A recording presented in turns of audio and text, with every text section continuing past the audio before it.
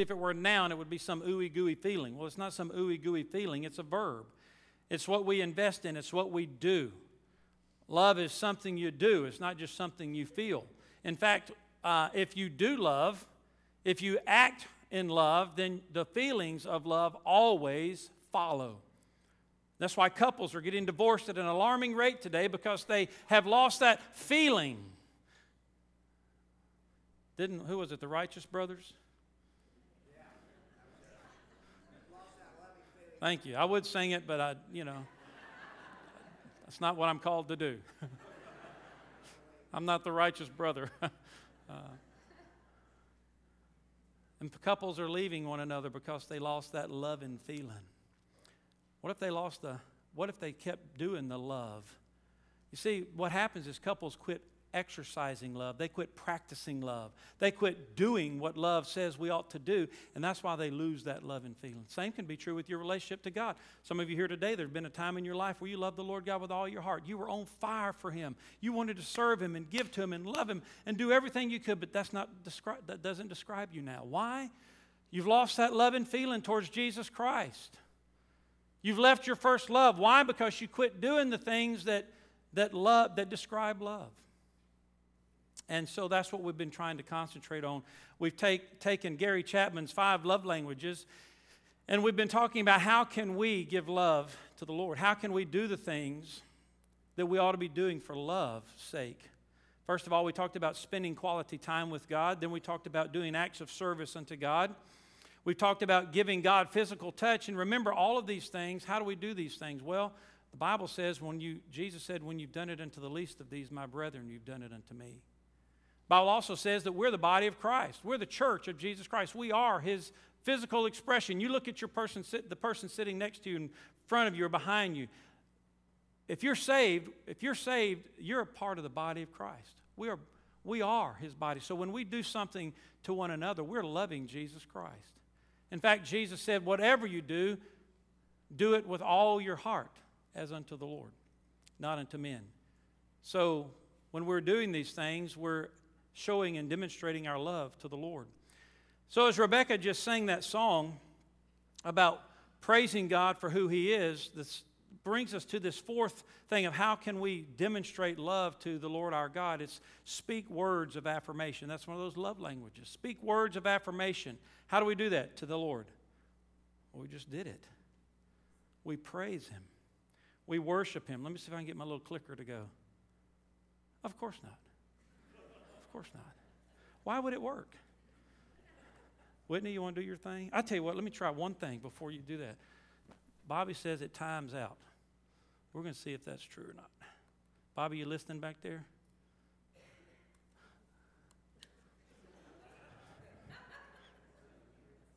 Aha. He was right. All right. Speak words of affirmation to Him.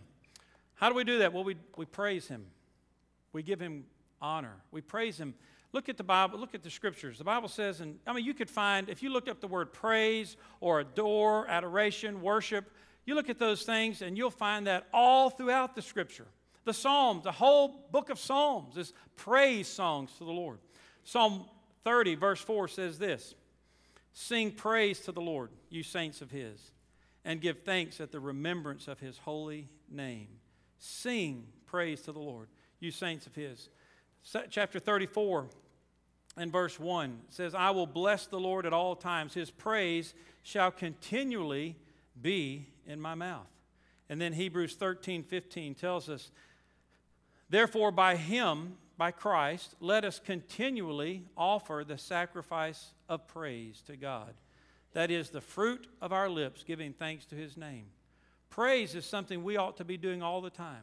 But what do we find ourselves doing more often than praising? More often than worshiping? We do a lot of complaining. Did anybody complain this week? Did anybody gripe? Did anybody whine? Criticize? You know, that's our old sinful nature that we're defaulting to. We complain because we don't have what we think we ought to have versus giving praise and thanks for what we already do have. we're focused on the wrong thing. We're focused on material things instead of the blessings we've received from God. Praise ought to be the continual sacrifice of our lips unto God. And so there's the scriptures that you see that I just read. But Peter said, remember what Jesus asked his disciples? He said, who do men say that I am? And they said, well, some say you're John the Baptist, some say you're Elijah or one of the prophets that's come back from the dead. And then Jesus said, but who do you say that I am? You know, that's a very important question for you to answer. Who do you say Jesus is? Is he just a good man? Is he just a good teacher? Just a miracle worker? Or is he the God who became flesh, who gave his life on the cross, suffered and died for your sin and for mine, rose again, that you've given your life to, that he's now your Lord and your Savior, your friend? To you, who is Jesus? That's what Jesus say. Well, what do you say, or who do you say that I am? That's the critical juncture of where our faith departs from most other faiths, is what we say about Jesus and what we believe about Jesus, because the Bible teaches what I just said he is. He is the Son of God, God in the flesh. And so praise is just agreeing with God about who he is. It's like Rebecca just sang a moment ago. He is Jehovah Nisi, the Lord our banner. He is Jehovah Jireh, the Lord our provider. He's Jehovah Rapha, the Lord our healer. He's all those things. So how can I tell the Lord? How can I give the Lord praise? What are some action plans? You see, I've broken this down into 3 categories. The goal. My goal is I want to love the Lord my God with all my heart. That's my goal. I cannot say that I know that I'm there yet. I think it's a journey. Remember we talked about that journey last week. And we're going to fall sometimes along the way. But that's my goal. What's my strategy? Well, I've given you these, so far, 4 strategies. I want to spend quality time with him. I want to touch him. I want to serve him. I want to, today what we're talking about is praise him. And so what is something I can do? Well, I can verbally praise the Lord for who he is. His names. Use his names. Rebecca just sang that song about some of his names. What are some of the names of God? They're all through the Scripture. In fact, the ones she just sang about are all in the Old Testament. It's funny how Christians today avoid the Old Testament. You know, there's a lot of meat there, a lot of good theology there. But there's some wonderful names of God that we learn from him as we read the Bible and as he reveals himself to us. And when you find that you have a need that's been met that you didn't know how you were going to meet and how it was going to happen, but you prayed and you asked God to do things and God worked it out, God made it happen. Who is at work? God was at work. That was your Jehovah Jireh, the Lord God, our provider. Praise him for that. Praise him by his name. It says early in the book of Genesis, it says, then people began to call on the name of the Lord. The Bible says the name of the Lord is a strong tower. The righteous run to it and are safe. When you begin to feel fearful and afraid or anxious or worried or burdened, there's a name and a promise of God attached to that name that you can call out to and lift him up and praise him. And God, I thank you, even before your need is met, that you are Jehovah Jireh. God, I thank you that you are, even before I receive my healing, you are Jehovah Rapha, the Lord who heals. God, I thank you that you are this, and just begin to praise him for who he is. For who he is. See, we also need to praise him for what he's done. That's thanksgiving. And that's important too. Praise him and thank him for what he has done in our lives. That's part of it as well. But sometimes we spend too much time pushing buttons that don't work.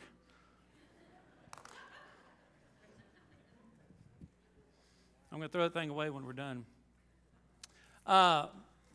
We spend too much time just thanking God or looking for what he's done. And we need to. And by the way, when you're thanking him for what he's done, you're loving him.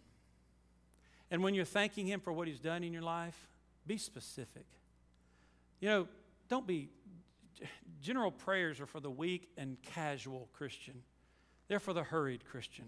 We're talking about spending quality time with God. God, thank you today for, and then fill in the blank. What is it you're grateful for? What about your job? What about your income? What about your rest from the night? What about the food that's on your table? And not just at mealtime, but what are specifically things you can thank God for that He's done? But don't just concentrate on what He's doing. Concentrate on who He is, His names, His nature.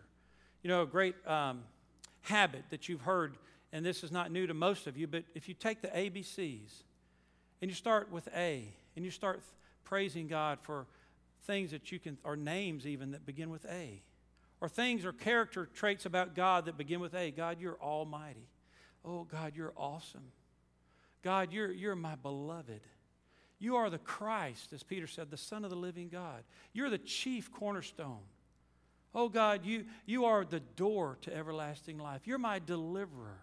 You're eternal, God. You're the everlasting arms that hold me up. God, you're faithful. You're my Father. You're the great I am. You're holy. You're immaculate. You are Emmanuel, God with us. And just go through, Lord, you are Jesus. You're the King of kings. You're the Lord of lords. You're the Master, Messiah. You just go through the alphabet.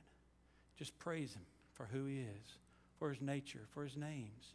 You'll begin to see that soul, that emotion that's in the pit, God just starts picking you up as you start recounting who He is to you. So praising God verbally. Why do I say verbally? I think it's important to say it. I think it's the sacrifice. Hebrews 13:15 says it's the sacrifice of our lips. Why is it a sacrifice? Because not always do I feel like praising Him. Sometimes I need to praise Him when I don't feel like praising Him. When praise seems foreign to me, it's not an emotional response. You see, it's easy to praise Him in a circumstance like we're gathered here today when everybody's on the same page and maybe not everybody's here is excited, but it's easy when we're in a crowd, but when you're all by yourself and when you're down and out and the bills aren't paid and you've got a sick youngin' and homework's due and you haven't even started, it doesn't feel like praising Him then. But He said it's the sacrifice of praise that is to continually be on our lips. It's verbal. It's saying it when you don't feel like saying it. We're too driven by our feelings. We need to be driven by our obedience and our faith in the Lord Jesus Christ. Verbally, thank Him. Another one, that this is just things that I've written for myself, but one of the things that I want to do is to verbally bless His people. Each week. My dad did this, Brother Jimmy, you remember. Every week at the close of service. And I want to try to remember to do this every week. I may not. I'm a human being, but I'm going to try to. I want to because, first of all, I need to be blessed. And you need to be blessed. What does the word blessed mean? You notice it's the word in Greek, eulogy. You know what that means, don't you? Where do you hear eulogies? Why do you want to wait till somebody's dead to give them a blessing? They can't hear it. Eulogize them while they're alive. Bless them while they are alive. Tell them what they need to hear while they're alive. Tell them what you think about them that's good and righteous and meaningful to them. Bless them. Bless your children, parents. Bless your children.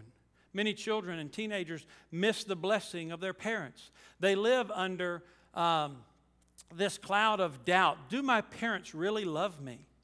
And you say, well, of course they know I love them. I bring home the bacon every day. They get 3 squares a day. They get all their school materials and supplies. They get everything they ever want for. But are you blessing them verbally? Are you speaking words of kindness and blessing them? And we can do that with each other. We know we need it, don't you? You think, well, No, it's arrogant to say, I need to be blessed by other people. No, it's not. That's part of the nature of God. Who do we bless first and foremost of all? We bless God. Bless the Lord, O my soul, and all that is within me. What? Bless His holy name. God, part of God's nature is to be blessed. He put that nature in us when He made us in our image. We need to be blessed. And I want to bless you, and I sure appreciate it when you bless me. Here's the blessing that it was so important to God that He told Moses and Aaron specifically, Moses, Aaron, here's the blessing. I want you to speak over my people all the time. To speak to them, and here it is. And this is what I want to remember to do. This is what my dad did when he was pastoring. And he would say it every day to bless and put a blessing over the people. And this is what God said He wanted Moses to do, to put His blessing over Israel. It's found in Numbers 6:24 through 26. The Lord bless you and keep you. The Lord make His face shine upon you and be gracious to you. The Lord lift up His countenance upon you and give you peace. Did you hear that? The Lord bless you and keep you. Keep, protect. The Lord make His face to shine upon you and be gracious. God's grace poured out upon you. The Lord lift up His countenance upon you, smiling upon you, and give you peace. Who wouldn't want that kind of blessing? See, this is how I can love the Lord. I can praise Him. I can verbally use my voice and my lips to praise Him, to thank Him, and to bless others. I can avoid, by the way, I can reject critical thoughts. Now let me say this. You're a human being, aren't you? I'm a human being. Do you ever have any critical thoughts about people? No. You never do. If you're a human being, they're probably racing through your mind right now. You have to reject those. The Bible says to bring every thought captive to the obedience of Christ. You're also a human being in the sense that you have critical thoughts towards yourself. We're more critical of ourselves most often than we are of others. We just don't verbalize our criticism about ourselves. We just verbalize it about others. Because somehow, in some twisted, demented way, it makes us feel better about ourselves. We have to reject negative, critical thoughts and bring them captive to the obedience of Christ. That person that I'm thinking that about is created in the image of God. And more than likely, if you're at church here, is a child of God, in process of becoming more like Jesus, just like me. In fact, may even be further along in the journey than I am. So I need to shut my pie hole and not speak that critical thought and bring it captive to what Jesus said. I need to reject negative critical thoughts, and I need to avoid negative critical words. Out of the same mouth proceed blessing and cursing. My brethren, these things ought not so to be. How can a spring bring forth both sweet water and bitter water at the same time? How can God's people stand in this church and praise the Lord and curse people in the parking lot?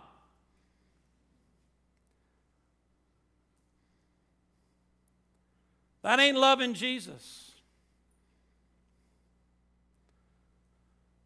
And he's hearing it. And when he hears it, the cursing and the critical, he's not pleased. He's not pleased when you get on the phones and burn up the phone lines with gossip. Did you hear? Can you believe? But you're going to come to church and stand and sing praises to God. My brethren, my sisters, those things ought not so to be. It demonstrates what kind of person you are. So you see, you can't love the Lord Jesus with all your heart and that be a part of your life.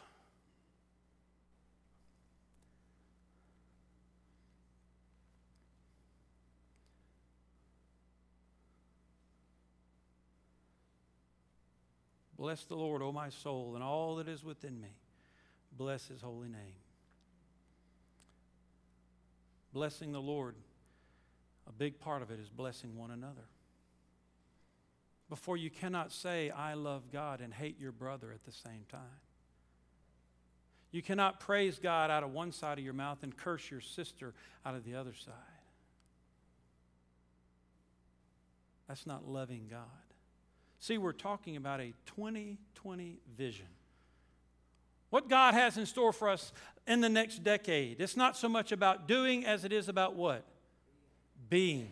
And what does He want us to be? He wants us to be a people wholly devoted to Him with all of our hearts. And the first thing is to love Him with all of our hearts. And when we love Him with all of our hearts, these things that we've talked about will be manifested.